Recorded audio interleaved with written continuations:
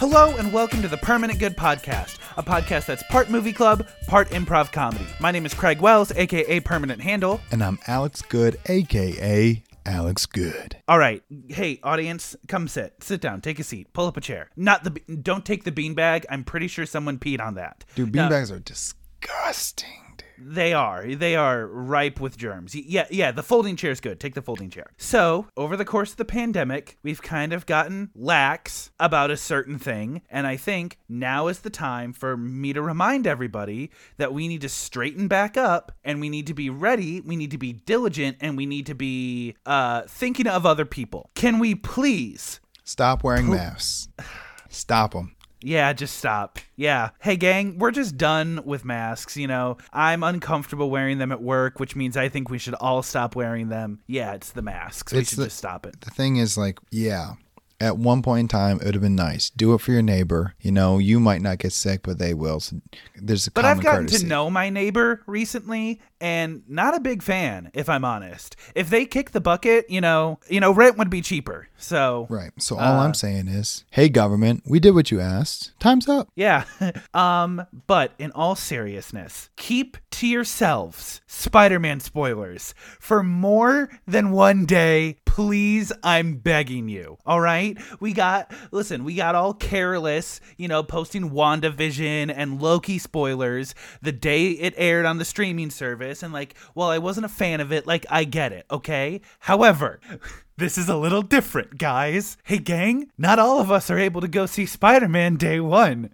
So let's remember our trusty 2-week rule. Please, I'm begging you. Greg, share this with everybody. You work at a movie theater. Yeah, I work. I don't have time all the time. But don't you walk in the theater and be like, oh, so they're in this movie? So when I walk in, it's only in the first 5 or 10 minutes. Okay. And it's only for 30 seconds. And I just know that unless we get an employee screening, which is a real coin flip at this point, I am getting it spoiled day one, and I've resigned that. Just I know that is my personal fate. I just don't want that same fate to happen to everyone else. Yeah, I'm going to either go see it Wednesday or... Wait, when does it come out? On a Sunday. This past Sunday or next Sunday? The 17th. So in our group chat, a person posted a video of the cast list for this movie. Oh, I didn't look at that. Do not go look at it. Okay. Because it either confirms or denies the rumors. I don't know. I also think that people are just making up leaks. You know what? So, I hope that happens. My problem is we have a mole on the inside right now.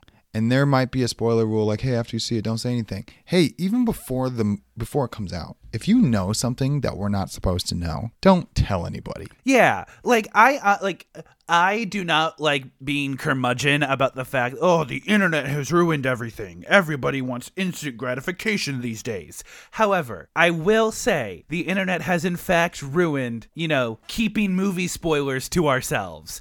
If you wanted to scroll on TikTok for 10 minutes, you're gonna be spoiled about something. That's just how the internet works these days. And I wish we could go to a time where that wasn't the case. I have deleted Twitter, Instagram, Facebook, and Snapchat from my phone, and TikTok, but TikTok's been gone for a while. Well, that's wild because you did in fact send me a Snapchat 2 days ago. Yeah, I deleted it today. I got rid of Instagram, and I'm like, well, I'll get Snapchat back because who's still on Snapchat? Enough people, enough. So I deleted Snapchat after having it for 4 days, and now I only have, as far as social media, Pinterest, which doesn't really count, and YouTube, which hardly counts either. So now I have to go into my browser and interact with it that way. So I think I'm good. Yeah, I might, depending on if we get an employee screening or not, I'm probably going to do a similar route where it's just Snapchat. We're not looking at anything on the Twitters, just get on just long enough to tweet the podcast link and that's it. Yeah, dude. It's not even that you can't trust people, because the thing is you also can't trust people to tell the truth. People would just post fake spoilers. Yeah. Because why not? So I'm just also, it's not interesting content. Spoilers are not really interesting content. Talking about movies, getting everyone on the same conversation about a movie requires you to be very up to date about what's going on. Like, I watched No Time to Die, which we'll get to at the end of this podcast. And by the time I watched it, no one's talking about that movie. It came out 2 months ago. Yeah, I really am not a fan of the people that like do frame by frame trailer analysis, trying to figure out every hidden detail. It's like, gang, not to yuck your yum, but can we just enjoy the movie, please? Yeah, at every level, there's people that I go, wow, you're taking this very seriously. And we have a movie podcast, so I'm sure there's a lot of people looking at us being like, okay, you guys take this way too seriously. So, like, if that's your fun, by all means, I'm just saying it's not for me, and just do your best not to ruin anyone else's experience. Right. Because then that just makes you mean, and I don't like you. And period, end of sentence. Do you want to talk about our movie for this week? Let's do it, bro. All right. December, last month of the year, had to come up with the most important theme that we've ever come up with before. And I would say, personally, this is our Dick Van December month. We are highlighting 4 Dick Van Dyke movies, and we are starting with the classic Mary Poppins. Hey, this movie is 60 years old. We're gonna do spoilers on it. Sorry, gang. Hate to break it to you. So if you want to skip to the next section, you can do so at this time code right here. Time code 31 minutes 12 seconds. Man, this movie is it's old. This movie is old. This movie came out in 1964. This should be part of decades. It's so old. Yeah. Mm-hmm. Well, I mean, all of Dick Van Dyke's work would be. All the good stuff, yeah. Yeah. I think I want to just get like a general tone, to set this off with. Have you seen it before? Like 3 or 4 times. Okay. Yeah, good. I've seen this movie a few times. Sounds good. What about you? I owned this movie growing up, so we watched it often. Yeah. So I think this movie is definitely a classic. I think this movie holds up. That's like the short version of it. The more nuanced version is most of it holds up. Right. This movie is rated G, and I think this might be. Is this our first rated G movie for the podcast? The only other one that I can think of is The Lorax. The Lorax was rated PG, so this might be our first rated G. First G, right? Yeah. And it's iconic. It is a classic. Everyone and their mother has seen it for the most part. And, well, except for my mother. I had to show my mother Mary Poppins last year. Oh my gosh. But she liked it. Dude, watching this after not seeing it for like 15 years awakens something. And then you get to watch this with a totally different lens and not know kind of what's coming or the context of anything. First of all, the music is iconic. And the second thing I noticed immediately is Julie Andrews is freaking hot. She is. She's very pretty, yes. She is beautiful, bro. And I watched this and I'm like, wow, this is almost distracting. Yeah. Julie Andrews in this versus Julie Andrews in Sound of Music are like 2 very different aesthetic people. Because in this, it's very, petticoat and it's very formal. Where Sound of Music is a lot less formal and, like almost like she's in a farm dress for a good chunk of it. And her hair, I think, is lighter. I think it's almost blonde in that movie. So they're just 2 very different aesthetics. Also, Rio was rated G. Oh, okay. That's not bad. This is the second one, and this one had live action. Yeah.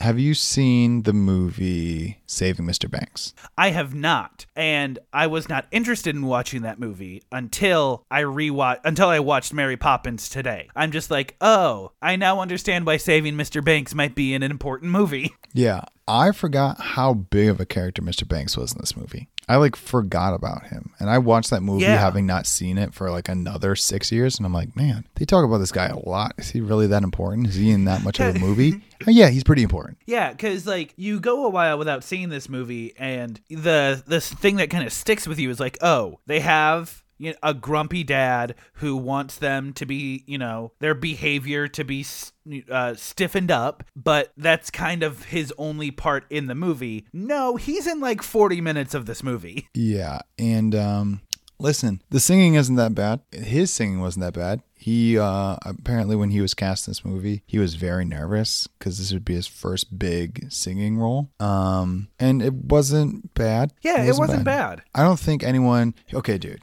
I don't think anyone's voice was bad. However, there's one person whose voice was bad, but I will let you continue. Growing up, I thought Dick Van Dyke's character, he was just weird. He sounded weird. I didn't think he was British. I'm just like, he just sounds weird. Now, if you ask any British person what celebrity or actor had the worst British accent, they all say Dick Van Dyke. There's a video of, I think, like Variety or like one of the big magazines interviewing British people with that exact question, and you are correct. 90% of them say Dick Van Dyke. And so I think that's why so many of us always botch a British accent is because that's what we were taught is like, hey, your two types of British accents are Julie Andrews and Dick Van Dyke. Right. And the thing is one of them is real and the other one is butchered. And we have them side by side. Yeah.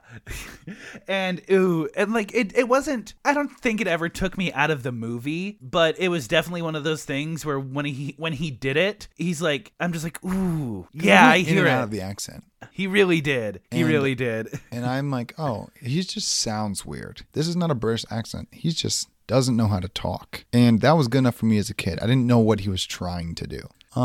This movie's also longer than I remember it being. This movie is so long. And there are very specific scenes they could just straight up cut out, dude. Yeah. Okay. I have one in mind. So here's the thing. The painting, the chalk drawing scene. Fire. Beautiful, gorgeous, revolutionary. You know, that scene changed how movies were made for the rest of time. We did not need that penguin dance. Yeah, dude. The penguin dance was long. Dude, it was real long. Also, something that sticks out to me is how much do we need the laughing floating to the ceiling? I'm okay with it. I'm okay with it now because there needed to be multiple events with Mary Poppins that were extraordinary. So they needed to add another one. However, it felt so shoehorned in that I'm like, I don't even know what's going on. Yeah, and like they kept referencing it throughout the movie, which kind of gave the illusion that it was important. Right. But I think that could have been reworked in some way, shape, or form. The bank scene, when I was growing up, was always the worst part. Yes. I'm like, great. We got 25 minutes of the bank. This is when you go to the bathroom, get more popcorn. It's brutal for kids because you have no idea what anybody is saying. Yeah. I don't even know what these... Dude, as an adult, in this movie, I didn't know what some of these words meant. I didn't know. They were using big words. Yeah, and I think that is probably the one song I would cut is where Dick Van Dyke is singing to the kid about what he can do with his money in a bank account. Yeah. And I'm like, get on with it, man. It was rough. And they're literally just throwing on words like credit, loans, compound interest. And we're like, affluence. I had no idea what they were talking about when I was growing up. I'm like, I literally don't know who any of these people are. Also, I just now realized today that was Dick Van Dyke as the old man. Yep. Mm-hmm. That was something that I knew from the first time I watched it because I watched it in class. And so we talked about that part specifically. However, the bank scene does give me two of my favorite things from this movie, which is when Dick Van Dyke as the old man first shows up in the scene, and he takes like 30 seconds to make one stair step. That was really funny to me, where he's just like precariously moving his cane and like taking steps like he's about to step on a landmine. That Dick Van Dyke is an amazing physical performer, and that I think that isolated bit is proof of that. And the second that wasn't thing, in the script. That apparently in between me. takes, Dick Van Dyke was entertaining the crew, just like practicing and pretending he was an old man. So then they convinced Walt Disney, because he was like running this film, to build a 6-inch riser in the boardroom so that Dick Van Dyke could do it.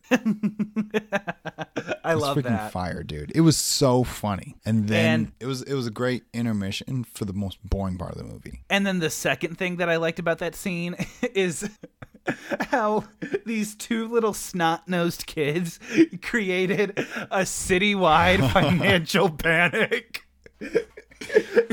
Because I don't think the scene itself is that very interesting. However, when I say it like that, like these two kids tried to get their own money back from an old man and cause, I cannot stress this enough, citywide financial panic. Dude, it was crazy because when Mr. Banks was called in to get fired, he goes, "Do you know when the last time this happened? 1776. Have you heard of the Boston Tea Party?" And I'm like, you're telling me between 1776 and 1910, this has never happened, and two kids caused it this time? So I just thought that was pretty funny. I do want to say I am very generous for kid actors. You know, they don't have the experience.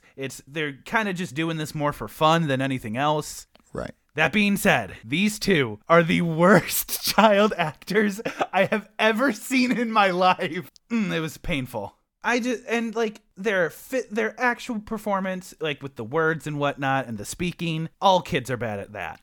Yeah. Sure. And then just like the singing, like the resume, the ad that the kids wrote together and they're singing to their dad. No thanks. Cut it. Cut it. Yeah, dude. And the way that like Michael kept cutting in with, "I wrote that part too. Shut up. It was supposed to be cute, dude. Dude, I don't even know what to say. Dick Van Dyke also has 12 jobs in this movie. He does. It's funny. And I'm just now realizing, what is going on with this man's life? Because as a kid, you just don't even pick up on that. You're like, this guy just has fun. It is assumed that Bert is homeless, right? He's got to be. He's got to be, right? He has got to be. Okay, you held that pause for exactly 1 second, and I'm like, am I about to be roasted because I made an assumption about Dick Van Dyke's character being homeless? I don't know if he's actually homeless, but we don't see his house. He's always on the street, and he has 7 different jobs, and he's doing them all for like spare change. Yeah. So I'm just like, yeah, even as a kid, I'm like, once I saw him do the one-man band bit, I'm like, oh, this guy's totally homeless. Oh, I didn't even pick up on it. Didn't even pick up. Yeah. What'd you think of the Sister Suffragette song with Mrs. Banks? She is the only person that I think was just a bad singer. I did not like her voice at all. Yeah, and I didn't like her character at all. She was very clearly a woman written by a man, because she'd be like, oh, I'll start the next search right away. And then Mr. Banks is like, actually, I think I'll take over the search. And she's like, oh, yes, what a splendid idea. Right. I think Mary Poppins, the book, was written by a woman, or it was a series. Yeah. And that was one of like 2 things that pissed her off most about this movie, is how Mrs. Banks was portrayed. And at the end, she's just like, I'll give up the suffrage movement to go fly a kite and just be a stay-at-home mom to watch these kids. And she walked out of the theater. She is by far the worst character. I think she's portrayed well. I think that the actress did a good job. I just didn't particularly love the singing, and I don't like how it was written. Yeah. So there's that. I will say, as a kid, I could have sworn I remembered the Cannon neighbors being way more important to the movie than they actually were. Dude, same. And now I'm just realizing, what is the point? Comic relief? Because they just messed up the house. I'm like, also, do you know how freaking crazy it is that your neighbors shoot off a cannon? And also, do you know how powerful that cannon would have to be to shake your house next door? This is an earthquake you're experiencing every day at 8:00. Yeah. But listen, I think those characters are funny. They are just caricatures of people that don't exist, right, and they're only there for 2 seconds, but I will always remember them. I have more questions. Yeah. I have more questions about the assistant dude than the actual neighbor himself. The Smee to the Captain Hook. Yeah. What does that guy do? Also, is this his job? Because one is obviously retired Navy. And the other one is getting paid by a dude who definitely has PTSD and is going senile. But he's like, listen, I got to help him out. He's got some money. So this guy built a ship on top of his house, and he shoots cannons at the neighbors. He's paid me $20 a day to put fake gunpowder into this cannon. They're like, whatever, man. So these kids look like they could be in Sound of Music because they're freaking Hitler Youth, bro. Oh my God. They are freaking German AF. Yeah. I see. I definitely see where you're coming from with that. I saw them and I'm like, whoa, these guys are not English. They're German. And James looks 40. He might be small, but he's got a 40-year-old's face. Yeah, I was not a big fan of the kids, which kind of sucks because the movie's about them. Yeah, sure is, dude. Also, I could have sworn there was a third one, but Dude, I guess me not. Too. Me too. I'm like, the 2 came out and I'm like, where is there anybody else? Is that it?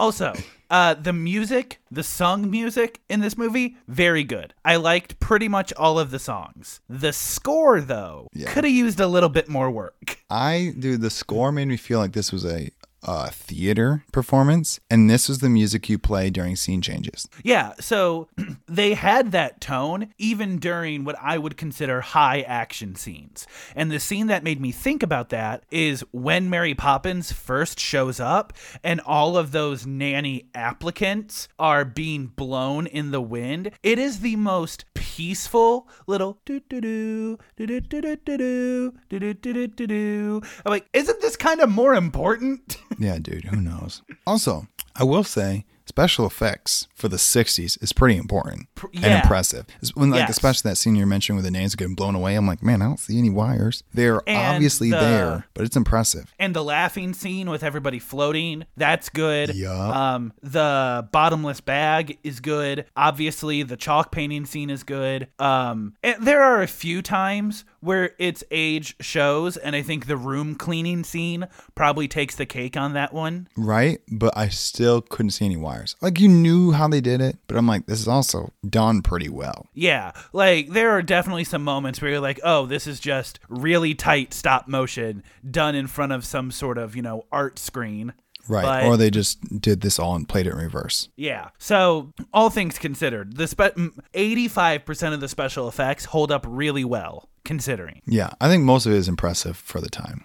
And then you see definitely. like the fake bird for the spoonful of sugar, and you're like, freaking yikes. Dude, seriously? I had the exact same thought. I'm just like, this, because I was looking at its movements very specifically, because I was trying to find like the repetition in it.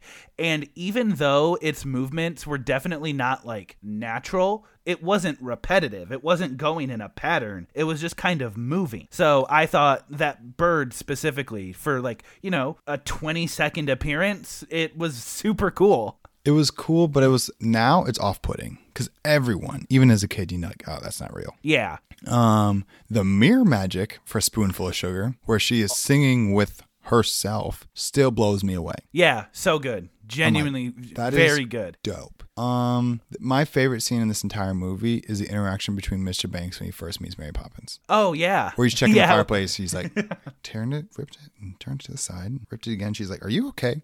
Like, what's going on? Oh, I want to talk about one of my least favorite things, though. And it's the thing that it's always been off-putting about the concept of Mary Poppins is she goes from stern to, like, fun in a very, like, it's like a switch sometimes. Like, when she's putting them to bed after the chalk scene, they're like, how could we go to bed? We're too excited. You want a horse race. And she goes, me in a horse race? That would be very unladylike of me. And Dude, I'm like, okay. As soon as that happened, I'm like, she freaking gaslighting these kids. Yeah. I'm like, oh, that didn't happen. And so I just thought it was such a weird change of character. Like, it's one thing when they're in the laughing scene and she's like, I don't want to get up there. That's not who I am. I'm not about that. It's another thing when she's like, oh, you kids imagined it. How on earth would I have done that?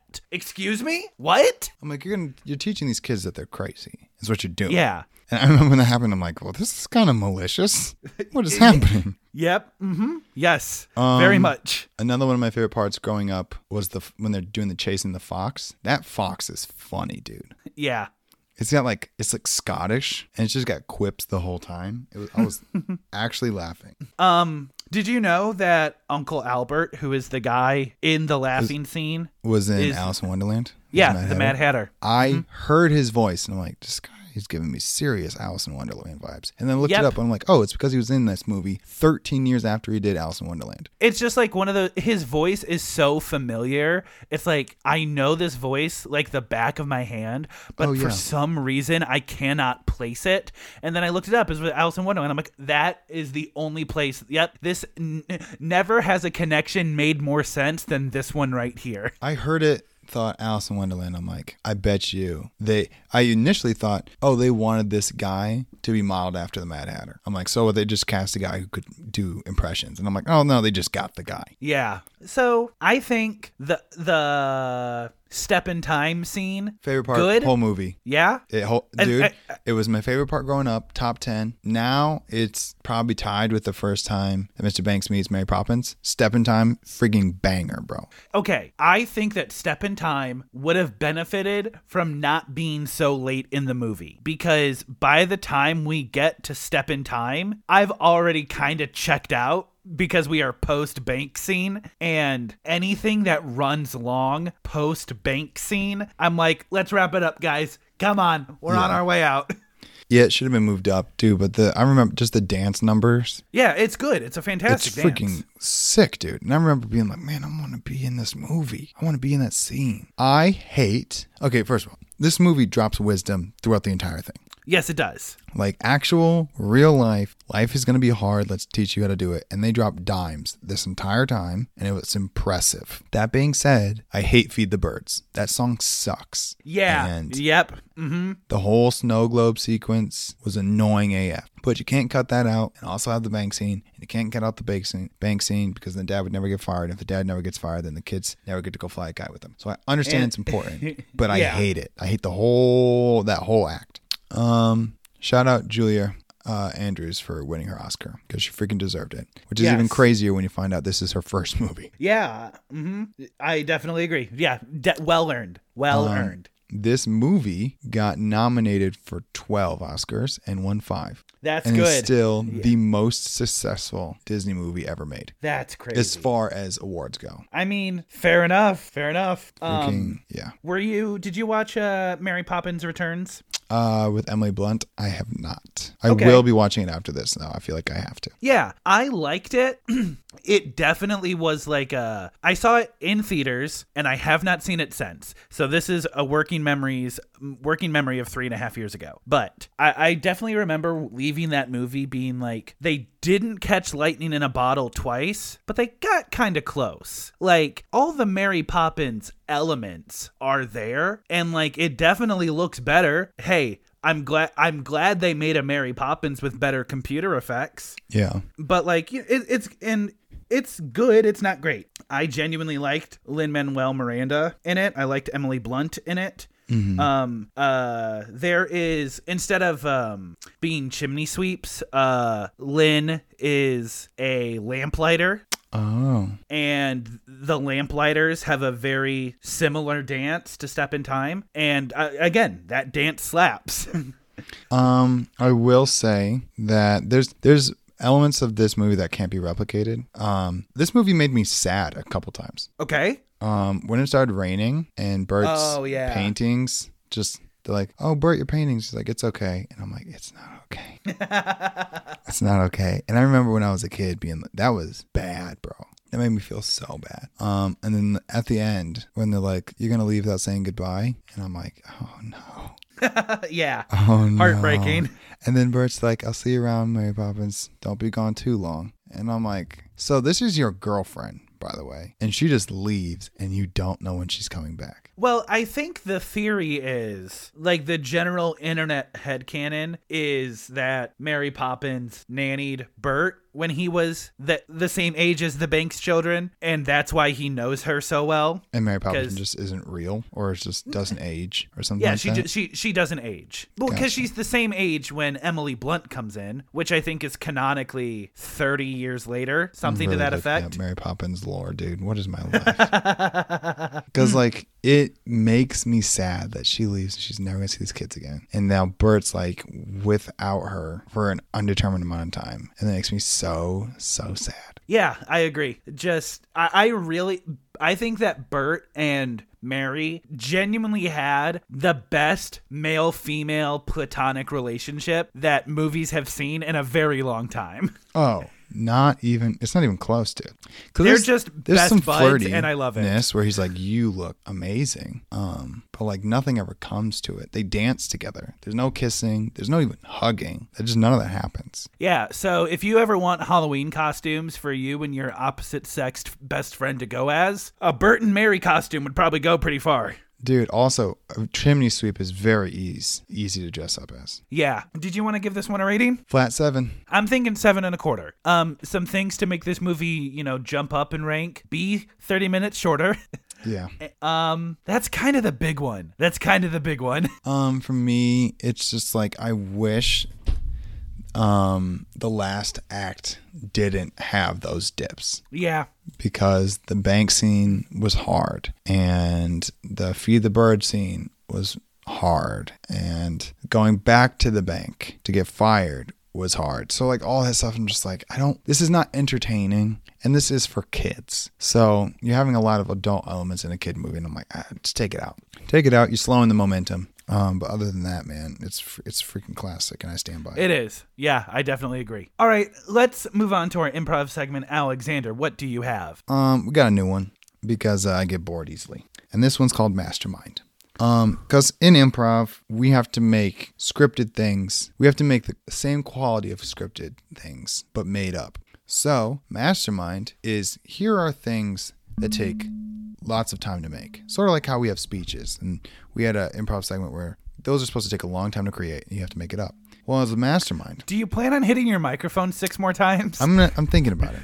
So as a mastermind, we're going to come up with an Ocean 11 style heist off the cuff. Okay. And through conversation, we'll discover obstacles, solutions, members of the team, and we'll just figure out how we're going to pull this off while we're planning it, and we'll see how it goes. Okay, fair enough. Okay. I think I get it. I think the only thing we need, because we're going to have to create characters as we do this, is you and I are best friends, and we're planning on robbing a bank. Okay. And that's everything else can be whatever. All right. So, obviously, the most important part of planning a heist is to choose the right mark. All right? Now, we could go big. All right? We could hit, the state. We could hit the Federal Reserve. Right? Too big. Too big. Right? Why? We could hit what? Why is it too big? Because it's going to have super tight security and we would probably die.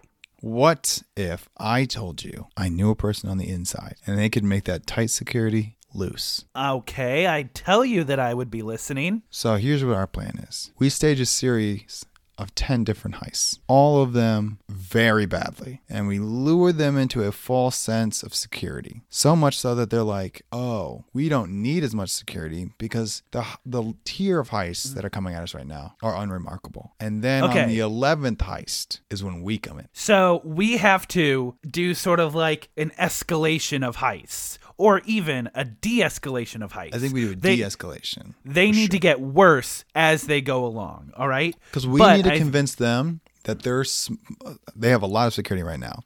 Budget cuts, whatever. We need to convince them that instead of 10 guys on a gate, they could do with 2 because the expectations are so low. Here's what I think that we need to do. Sure. We need to rob the first bank successfully. And then everything after that, it goes poorly, right? First one gets everyone's attentions. They have our eyes on us. Second through 10th, that's where we botch it. And when we say we mean guys we hire off the street that obviously have no idea what they're doing, and we give them false information. Yes. Okay. So let's talk about our budget for this. How much can we pay people to poorly rob a bank? I'm thinking we could probably hire guys off of Fiverr. I think also we could play them a flat rate and then say, listen, we know this isn't very much money, but when you rob it, you get 70% and we split the 30. So really we pay them like $10 an hour. And then they rob it, thinking they're gonna get more money, and then they get arrested, and we never have to share the profits. All right. Obviously, next we have to figure out our car situation. Let me introduce you to my guy David, all right? David deals exclusively in armored Honda Civics, all right? However, the Honda Civics have to be at least 15 years old in order for the registration to go defunct, and he can armor them up, and we can use them in our heist. So what I think we should do is we should hire a very good driver who's the driver for all of the heists. Yes. And every time he drops them off and just leaves. Yes. And we just keep him. We keep the same car to save money. Keep him the whole time. So he gets more and more experience with getaway routes and stuff like that. And he just keeps taking people there to their deaths, you know. Or arrest and, you know, whatever the police decide to do that day. Obviously, next, disguises, all right? Now, I think that the guys that we hired to do their jobs, they dress as whatever they want, you know, Or their job. We can have them dress as each other. Okay, I'm They give them listening. the feeling that no one will recognize me, but they're going in groups. So, yes, they are not looking like themselves, but we don't have to worry about, you know, well, this is actually an accurate disguise. Because if they get away with it, let's say they walk in and be like, oh, man, they get shot, whatever. And then they, you know, steal a car and drive away. We still need them to get caught down the road because then they're going to come back for us. So if they just go as a different guy in the crew, quick maths, the cops will figure out who it is. Okay, so I also think that we need to think about our disguises when we get to the Federal Reserve, all right? Right. I think that we need to go dressed as the minions from Despicable Me because they will be so put off by what we are wearing that is our distraction opportunity to move forward and execute our plan. Right. Or we could go as minions dressed up as kids who are dressed up as minions. So I also think that to make this costume complete, we also bring little hollowed out pumpkins so we can go trick-or-treating. They let us into the bank thinking we're trick-or-treaters. Obviously, this will have to wait until next year's Halloween. Right. And, you know, they let us into the bank and we say, excuse me, sir, can we have some money for trick-or-treats? And they say yes, because who can say no to a kid? Right. And they let us into the vault. We kill the guards that let us into the vault. We put the money into the pumpkins and we walk out of there. Easy peasy lemon squeezy. We're probably going to need a wagon with multiple pumpkins. You're right. I think we should look into getting hackers. Okay. It's usually standard operating procedure to hire one. I think we should get 3. Yes. And have whoever hacks the best on that heist gets the majority of that hacker money to incentivize top performance. Because I think hacking is low risk. No one's going to trace it back. These are banks, bro. Yeah. No one's ever tracked an IP before. Right. And I'm saying in order to get these hackers motivated, because we want them to do the best job, have them motivated by money. Because if they don't operate well, the 2 guys next to them are going to get most of it. So little hackathon going on the side. All right. Final thing is how we launder the money. All right. How do we get this money clean? How do we clean this money? You just said the same thing 4 different ways. And I have 2 words for you. Strip club. All right. Getting a little Ozark on us. So what we do is we go into the strip club. Actually, that doesn't really make sense.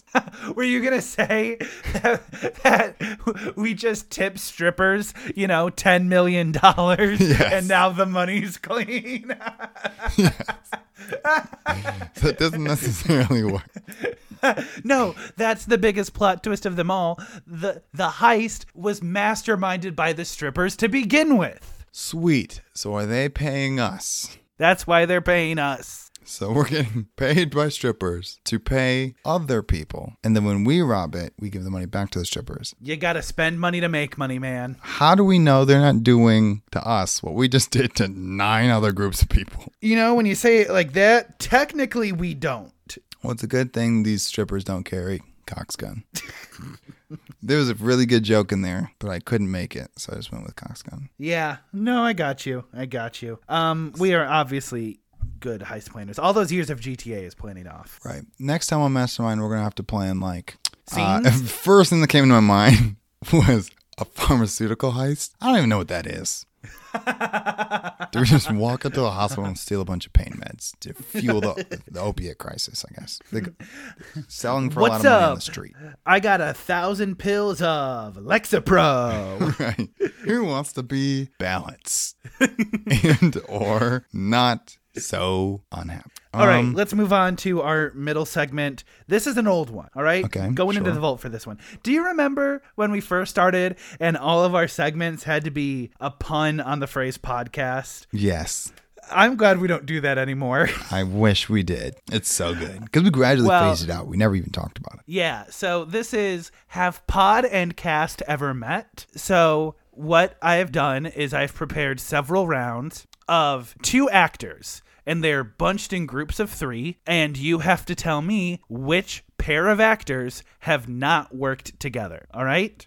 Okay. So a few things. I did not go with voice roles. So all the movies that these actors would be in together are live action. Okay. And I didn't count like cameos or like 5-second walk-ons, credited as self type stuff. Gotcha. That's all out the window as well. I will So say it's I am particularly good at this kind of thing. So I'm hoping you brought the heat. Okay. Well, now I'm incredibly nervous. Okay.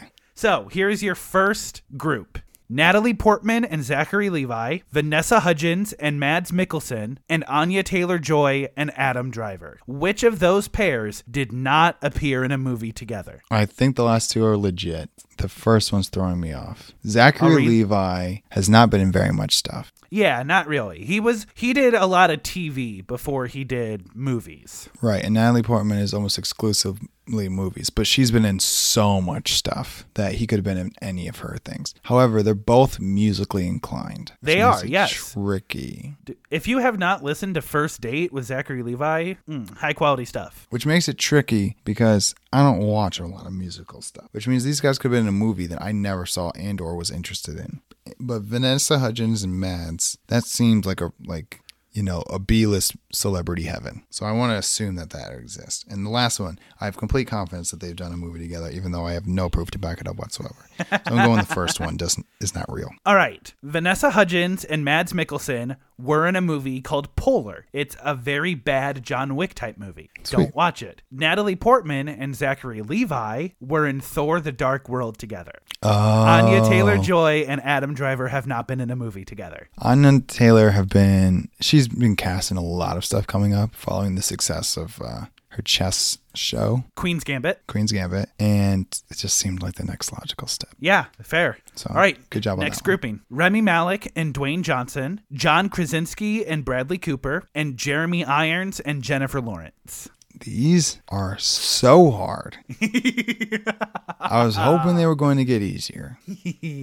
I think there are some easier ones scattered in. Oh. I have 6 rounds, so it's this and 4 more. First of all, Jeremy Irons, dude. He's been in a lot. He's been in a lot. So much stuff. And the only thing that comes to my mind right now is Lion King. Yep. Yeah. Which makes it a little hard to think if he's done anything with Jennifer Lawrence. Dude, I'm drawing a blank on all these. All right, start from the top. Remy Malek and Dwayne Johnson. John Krasinski and Bradley Cooper. Remy Malek is too much of a serious actor to be in something with Dwayne Johnson. What's the next one? Are you, John Krasinski and Bradley Cooper. They could be in a, for some reason, American Hustle is coming to mind. I don't know if Krasinski was in that one. And Jeremy Irons and Jennifer Lawrence. The only movie I can see Jennifer Lawrence being in with Jeremy Irons, or Irons being in with Lawrence, because I've seen most of her movies. She wasn't super popular for very long. She was also in American Hustle. But I would say Red Sparrow, and he would fit that pretty well. I don't even know what he would play, but his vibe fits that. The first one, Remy Malek and Dwayne Johnson, does not make any sense. So I have to go with that one. All right. Jeremy Irons and Jennifer Lawrence were, in fact, in Red Sparrow together. That was very good. John Krasinski and Bradley Cooper were in Aloha together. Gotcha. Emma Stone piece from Forgot 2015. about that. Yeah. And Remy Malek and Dwayne Johnson have not been in a movie together. Remy Malek is a freaking serious actor, dude. Yeah. Well, I mean, let's take our binoculars and look at all 3 Night at the Museum movies. Zoom in on those a little bit. Good point. You know, we all have to do something to get in. All right. Next group. Sacha Baron Cohen and Amy Schumer. Jamon Hansu. They're too funny not to be in a movie together. Jamon Hansu and Jason Momoa. And Charlize Theron and John Goodman. Okay. Have Amy I Schumer made is the this dark hard? horse in this. The second one, they've definitely been together. Amy Schumer's just been in a few too many things for me to know if she's ever in a movie. Yeah, it's kind of like those like train wreck type movies to kind of like really. Yeah, and I'm like, It's not that I don't think she's hilarious. I just don't see her movies. Yeah. And because she's made so many, like for instance, I know she's in a movie with Jason Bateman. Yeah. And I know she's in a movie. Actually, I don't know if she's in a movie with anybody else. Hold on. Are you maybe thinking of Melissa McCarthy? Yeah. Because Melissa this McCarthy got even harder, was in Identity Thief with Jason Bateman. Dude, I bet you she's... Oh, this is so bad.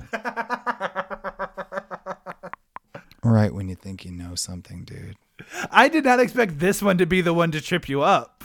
I'm going to say that one. I just don't know anything. Wait a second. Who did you say she was getting paired with? Sacha Baron Cohen. Dude, they have to have worked together. Never mind. I'm pulling out. They have to. That one's, it sticks too good. I'm going to go the last one against my better judgment. Charlize Theron and John Goodman. Yeah, I think they have. All right. So Jimon Hounsou and Jason Momoa were in fact in Aquaman together. Yeah. And Sacha Baron Cohen and Amy Schumer have not been in a movie together. Dude, I was like, I should have went with my gut on that one. Charlize Theron and John Goodman were in Atomic Blonde together. Freaking knew it. I bet he was like her handler or something too. Like I freaking said. I called it, dude. I'm a freaking idiot. Go with your gut. All right. Margot Robbie and Sebastian Stan. Wait, I'm going through. Sebastian Stan and Margot Robbie hasn't been. She was not a thing before Wolf on Wall Street. So that's a very short list of movies I can think of she was in. I'm going to say Suicide Squad, Wolf on Wall Street, I, Tonya, Bombshell, which no one watched, that movie with Will Smith with their con men. Focus. And that's about it. So if he's not in any of those, I think I'm safe. Once Upon a Time. Once Upon a Time, but I saw that one. I've seen most of these movies. I'm going to say if she's in anything, if Sebastian Stan would be in I, Tonya. Okay. Margot Robbie and Sebastian Stan, Hugh Jackman and Seth Rogen, Ooh, and Nicole Kidman and Ewan McGregor. They're 100% in a movie together. If they're not in a movie together, I'm a freaking idiot. I'm saying the second one. Margot Robbie and Sebastian Stan were in I, Tonya together. Facts. And Nicole Kidman and Ewan McGregor were in Moulin Rouge together. Yep, makes sense. Just one of those names that you're just like, oh, that makes sense. Freaking bet the house on it, dude. Yeah. So, let's see. I'm 2 for 2. Yeah. Well, yeah. You're 50%. I'm really 2 and 2, not 2 for 2. Amy Adams and Idina Menzel. Okay, pause. Both singers. Yes. However, I don't know anything about Idina Menzel besides like Broadway level stuff. Mm-hmm. And Amy Adams has been in too many movies. So just kind of a coin flip on that one. So it's going to be singing related because there's no way it's not, which means it would probably be like Enchanted, which I haven't watched in a while. And it's probably, I can't think of anyone else. It'd probably be Enchanted. I think that's the only singing movie Amy Adams has been in. So I'm gonna say chalk it up to she's in Enchanted. Cate Blanchett and Helena Bonham Carter. Okay, Cate Blanchett is who? The name's so familiar. I'm just trying to put a name to the face. Did you watch Ocean's 8? Yeah. She's the blonde in Ocean's 8. She spells it C, right? Yep. I freaking knew it. She looks like that too. And Helena Bonham Carter. Well, that's a crapshoot because those are both movies I'm never going to see. So who knows? Sandra Bullock and Chris Hemsworth. Oh. See this, now we have to do what we did in the last one. Chris Hemsworth has not been in that many movies. Pre-Thor, you're correct. So, unless it was pre-Thor, there's a pretty good chance that they've never done a movie together. Because everything, he doesn't have time for anything that's not Avengers related. So, outside of Avengers, I can think of Extraction, which I didn't watch I did watch all the way through. She's not in that. 12 Strong, which is the horse movie. She could be in that, but I don't think she would do that. Men in Black, which she wasn't in. I saw that one. Yeah, that one doesn't make any sense. I don't even know I don't remember what the second one is, but the third one doesn't make any sense. Okay, so you're locking in the third one? Yeah. Amy Adams and Idina Menzel were in fact in Enchanted together. What's up? And Cate Blanchett and Helena Bonham Carter were in the 2016 Cinderella movie together. Yeah, dude, I was never going to get that. I don't know. I know 3 Helena Bonham Carter movies, not including Harry Potter, and Cate Blanchett. I could not name one outside of Ocean's 8. So, freaking, that was a crapshoot. All right, final one. So if you get this wrong, you're at 50%. Okay. I'm going to say it's a win-win. Yeah. Paul Rudd and Daniel Radcliffe. Okay. Jason Sudeikis and Ed Helms. Okay, that one, I get those two confused. So if they have not been in a movie together, I'm in big trouble. And Meryl Streep and Taylor Swift. But they're both singers, and singers can only make so many movies. So the second one I'm just going to chalk up to they're the same person, so of course they're going to be in the same movie. Taylor Swift has been in Valentine's Day and then Tonight Show appearances. I don't know any movie she's been in. What's the first one again? Paul Rudd and Daniel Radcliffe.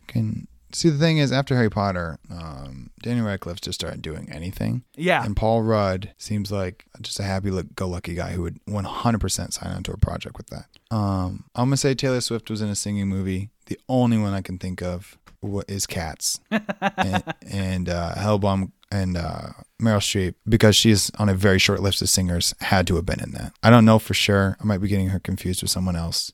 But Taylor Swift's only been in Valentine's Day and probably Cats, and then the rest is going to be the soundtrack stuff probably. Second one, they're the same person. So I'm going to go the first one isn't real. Taylor Swift and Meryl Streep were in The Giver together. You were thinking of Judi Dench. See, you know what? I'm figuring like, it's a short list, dude. She can sing. So I'm like, she's in Cats, bro. She was in The Giver? Yeah. Taylor Swift was in The Giver. Mm-hmm. She I is saw the that movie lead female in The Giver. And Paul Rudd and Daniel Radcliffe have not been in anything together. So Jason Sudeikis and Ed Helms were in We're the Millers. Of course, dude. Of course. They're the same freaking dude. Dude, 4 out of 6, not bad. I really felt like I was bringing the heat. You also brought the heat. I think it's when you realize that the singing stuff makes it easy because only so many people can do those movies. So even if I got it wrong, which I did, I got it right. But that logic doesn't even make any sense because the movie that they were in was The Giver. Right. And then all the stuff is like, you don't even need to watch the movie. You need to realize, like, are these two, like Sandra Bullock and Chris Hemsworth? You have to go through whoever has the shortest career, remember all the movies you can. And then when you get to movies you haven't seen, be like, is Sandra Bullock the kind of person who would do a horse movie about war? Probably not. She's an executive producer. And that's how I just figured it out. But you need to, I don't know. I feel like you would be pretty good at this too. I did very bad at this. This is the third time we've done it. This is the first time that I've brought the list. I think both times that I was the player, I got like less than half. Oh boy. So maybe in a month or two, you can bring it and I'll redeem myself. Sounds good. Hit me with that one hit. For a one hit wonder. It's called Weird Flex. So we do a lot of, is this cool? Is it not cool? And I bring things to you. All of these things are on the spectrum of cool. They were cool at one time, or they're cool now, or they just left popularity. I'm going to have you decide, is it cool, cool adjacent, or uncool? If it's uncool, I want you to figure out what has replaced it. And if it's cool adjacent, what would it take it to get back into the zeitgeist? And if it's still cool, it's still cool. Okay. And I got 10 things for you. We're going to start off with AirPods. Cool, uncool, cool adjacent. They're cool adjacent. And I think that they hold a status of elitism still. Okay. And if that kind of went away, I think they would be cool. Because I think elitism is kind of like a double-edged sword where like you don't want too many people to have it, but you also don't want to appear douchey when you have them. Right. And I think AirPods teeter that line almost every single day. Mm-hmm. I think there are enough people that still brag about having AirPods that makes them cool adjacent. So if people stopped bragging about their AirPods, they would be cool. I think the thing is, like, AirPods is like what the Apple Watch used to be. Yeah. But now everyone has an Apple Watch, so I think they're cool. But it's not as much as Stas thing. All right, next one is Starbucks. Uncool. I don't think it's lame. I just don't think it's not like exciting. Gotcha. What would it take for them to be cool again? Or, no, rather, this is not what would it take. It's what has replaced Starbucks. What is the cool thing now that Starbucks used to be? I think local coffee houses. I think local coffee houses are pretty cool. Yeah, that's fair. Number 3 is fingerless gloves. Okay, hold on. The joke answer is they're uncool, and the thing that replaced them are the gloves that have hoods on them that you can take off so you could use your phone. Yeah. I mean, that sounds like a pretty real answer, to be honest. I think they're just uncool. Again, not lame, just not for me. Okay. So yeah, I just think normal gloves are fine, or pockets. So you're telling me fingerless gloves were replaced by gloves? Yeah. It sounds good to me. All right, number 4 is aftermarket car speakers. Uncool. Dude, oh my God. Nothing screams attention whore like aftermarket car speakers. Like vibrating windshields. Oh my God. And the main reason I say that is because I live, somebody pulls up to my apartment building every day at like 11:30 p.m. blaring bass, and he parks right outside my window. Oh no. So, hey, do you know what replaced aftermarket car speakers? Common decency. Number 5 is visors. Visors are cool. Wait, hold on. Are we talking like those green poker visors? Golf visors, those visors in general. A hat like that where the top of the hat is missing. Okay, I'm going to say cool adjacent. And what we're missing is a new design, right? Because the main 2 visors we have are clear, those visors or the golf visors. And I think if we got one that was just objectively more stylish, if it wasn't that, almost like pant material to it, I think that there could be some potentially cool designs on it that made it better. So I'm going to say they're cool adjacent. They're almost there. Number 6 is self-help books. Cool adjacent. So And we have a lot of stuff that just straight up isn't cool. Does all this stuff is cool adjacent or just uncool? None of this stuff has been cool yet. Because I think a lot of self-help books I think a lot of authors of self-help books write it more for themselves than for other people. Okay. So I think it would have to take a truly selfless author to make a good self-help book. And I don't know where I would find that. Got you. Cologne. Cool. Cologne is cool. Interesting. Next, but listen, don't go hard on it. Listen, when everybody says 2 spritz is enough, they mean it. Hey, gang, they mean it. Yeah, there's not a lot of people who are on the fence about cologne. I feel like everyone has a pretty passionate opinion. Yeah. Much like number 8, mullets. Mullets are cool. I can mess with a mullet. It wouldn't work on me, but the people that it does work for, it works for. That's 2 in a row. Number 9, ADD and ADHD. I mean, I think, listen, from a personal level, it's cool adjacent. What would make it cool is me being medicated for it.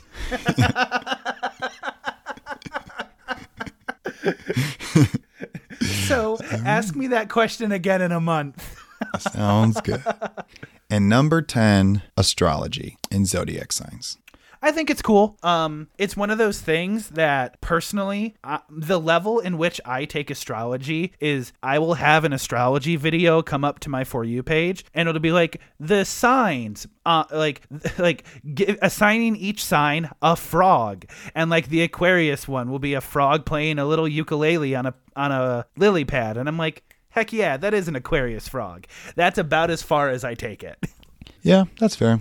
I mean, because the thing is, no one ever, and I might be wrong on this, because it's uncool for me. I'm just like, I couldn't care less. No one ever clicks on the video if it's not their sign. Does not happen. Well, I check mine. And then maybe a friend's yes. or significant others or maybe siblings. But you're just like, I want to see how much worse theirs is than mine. Yeah. You always hope for the best for yours. Right. And that's all I got, man. Cool. Yeah. Weird flex. Weird flex. Man. What else have you been watching? So I watched all the James Bonds. You really all the did. Daniel Craig ones. You did. I watched all the Daniel Craig ones back to back to back to back, and I did it in a week. And I cannot tell you how unfortunate it is that the first one was the best one when there's 5 movies. Yeah. That makes me so sad. Do you want to do like a definitive, like, can you put those 5 in order? 100%. Like worst to best? 100%. So I have worst to best. The worst one is definitely Quantum of Solace. Everybody knows it. Quantum of Solace didn't have a script when they were going into it. And it might have been during the writer's strike. I can't remember. But Daniel Craig got to the point where he was upset. He goes, I'm never, ever signing onto a movie without a nailed down script. Because he signed on to that movie and they started filming when the script was still in the works. And you can tell. It's the only movie. It's the movie with the most callbacks. It's literally a sequel to the first one. All the other ones are in chronological order, but they're not sequels. That one is a sequel to the first one. So that one's hands down the worst one. The tricky part is I think the next one would be either Spectre or No Time to Die. And I personally put Spectre, then No Time to Die. No Time to Die is in the middle. Actually, to be honest with you, I put Skyfall next. Skyfall has cool themes. It's the most serious out of all of them. As far as like emotions, where did this James Bond come from? You go to see his childhood home and stuff like that. And that's Skyfall. And then M dies. So there's a lot of heavy themes. However, it is not very James Bond. And the fact that like it was a departure and nothing really interesting happens. The bad guy was cool. That was Javier Bardem's character, psychopath who is a former MI6 agent who almost died on a mission. It's whatever. I'm going Skyfall, then I'm doing Spectre. And Spectre, the tricky part with that is it ended the series because I didn't know if Daniel Craig was going to come back. So it put the whole franchise in a point where, it could end now. And then it didn't. So knowing that, you're like, well, I don't know if we really need this. Also, the bad guy wasn't very scary for me, which is always a problem. Then I'm putting No Time to Die. And the only reason No Time to Die is up this high, Skyfall in most lists is going to be switched with No Time to Die. Except for because I watched all of them so closely, I'm going to get everything. Every single callback, I'm going to get. Every single character reference, I'm going to get. There's character references, plenty of them, from Casino Royale. Let's talk about No Time to Die since we're on it right now. Sure. Rami Malek is the worst Bond villain I've seen. It's bad. Oh, it's real bad. It's not the worst one ever for James Bond. It's hands down the worst one for Daniel Craig. And the issue I had with this movie, the tricky, dude, I don't know. Oh, I could go hard in the paint. And I'm going to miss this Daniel Craig so much. It's going to hurt my heart when someone else gets cast. But I'm excited to see what they do with it. Casino Royale is the best one. Hands down, not even close. Having Vesper in the movie, or Eva Green play Vesper, was a great touch. The whole casino section of it was masterfully done. The opening parkour scenes are masterfully done. It's just it was everything James Bond is supposed to be, and I think they spent so much time doing that in the first movie that they kind of lost it in a search for a story, which James Bond isn't known for. And I think that's what makes this James Bond different, because no other James Bond has done that. This one has story, but it makes it a departure. And it was a risk. And that's what I didn't really like about the Daniel Craig Bond movies is, like, I watched Casino Royale and I had the same opinion you did. Like, oh, this Daniel Craig guy, he rocks. Love this guy.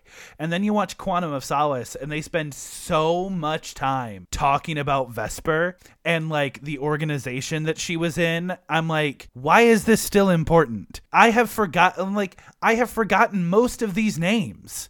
And so then we move to Skyfall and they bring back even more names from a movie I already didn't really understand. I'm like, maybe I'll get the next one. Maybe I'll get the next one.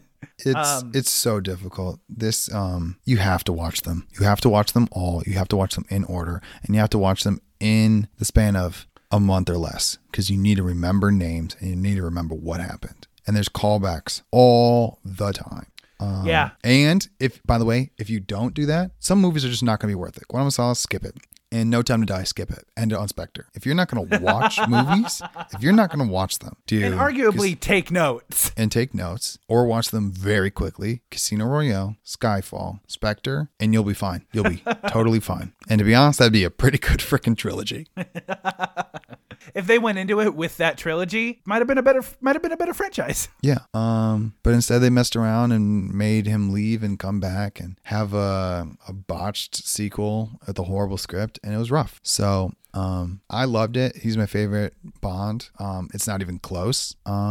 And I'm really interested in who they get next. The gap between Bonds is sometimes less than 5 years. So it's also gone longer. But we could see a Bond by like 2023, 2024. Like that wouldn't be the craziest thing. It's been 5 or 6 years, pandemic granted, between Spectre and No Time to Die. Yeah. So the crazy thing is this series has gaps between movies that are the same amount of gaps between actors playing James Bond. He played James Bond for like 15 years, which is the longest. I want to tell you what I watched. I watched the Andrew Garfield trilogy, which is Amazing Spider-Man 1, Amazing Spider-Man 2, and Tick, Tick, Boom.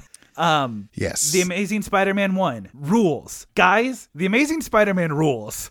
I remember every time a new Spider-Man gets introduced, we're like, this is who Spider-Man actually is. Because everyone who finished Tobey Maguire was like, listen, great trilogy. But Andrew Garfield is the right age. He acts the same. And it felt more real. So everyone was hooked on him. Everybody. Yeah, I remember those movies getting kind of blasted. The people that I saw did not like those movies. The first one is definitely better than the second one. The second one is very bloated, not very Spider-Man heavy. So I will grant it that. However, I did cry at the end of The Amazing Spider-Man 2. It hurts, bro. And it hurts real bad. And I think, and I also cried during The Amazing Spider-Man 1. Both of those movies made me cry. I just really like Spider-Man.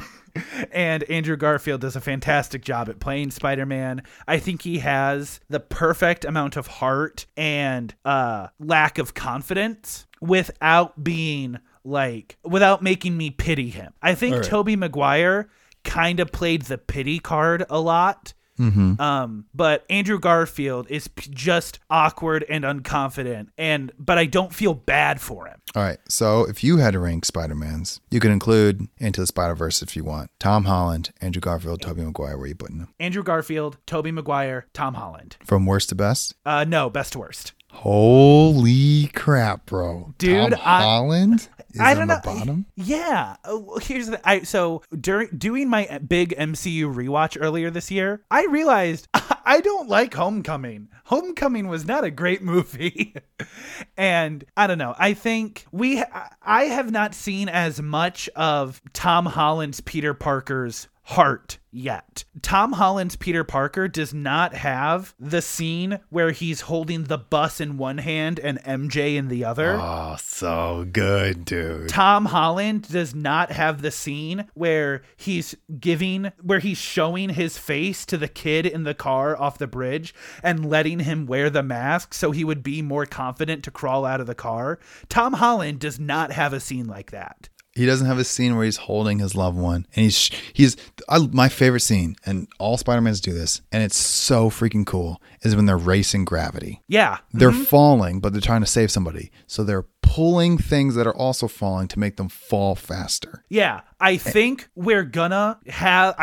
Tom Holland is gonna get that scene in No Way Home. I think he is gonna get that scene, but it would take a lot for him to catapult himself above any of the other two. So that's kind of where that's my justification for that reasoning. Okay. Now, Tick, Tick, Boom is a musical biopic, or biopic, depending on how you want to pronounce it, of Jonathan Larson, who is the guy that wrote Rent. And it is an autobiographical musical of John Larson trying to produce his first musical. And that musical fails, and in the failure of that musical, he writes Tick, Tick, Boom. And Andrew Garfield plays Jonathan Larson, and the music in it is so amazing. It is like, I have been listening to that soundtrack for like 2 weeks at this point. Like, it is my daily soundtrack now. If you had to compare it to another soundtrack, what would you put up there?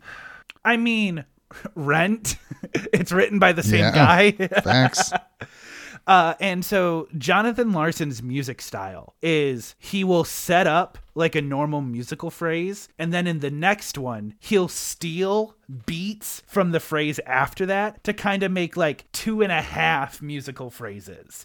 And so it's almost like a run-on sentence of music. Yeah. But he does it so well. It's like, I'll give you these few extra measures, John. I'll let you have this. It is a very kind of by the numbers. Do I give up my artistic life and settle for a comfortable, boring life?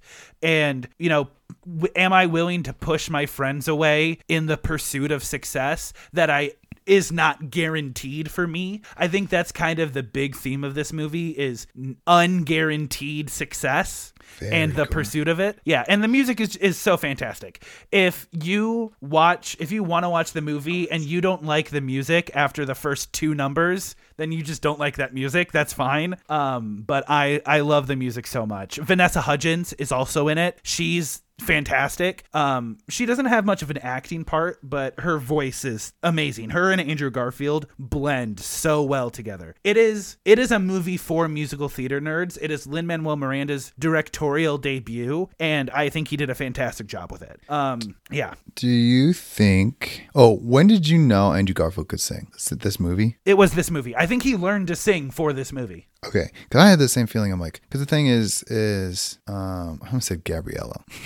Shout out High School Musical. Vanessa Hudgens has been like a peripheral celebrity for me for a long time. Like, she hasn't stopped making movies, but they're none of them. You just haven't been watching them. I just haven't been watching them. Exactly. So I think this one is just another one I add onto that list, but a lot of people like it. Yeah, Andrew Garfield is fantastic. If you want like isolated, this is Andrew Garfield singing. There's a song in this movie called Boho Days. It's 90 seconds, super short, and it's like the coziest yet most comfortable song I've ever heard. It's a good movie.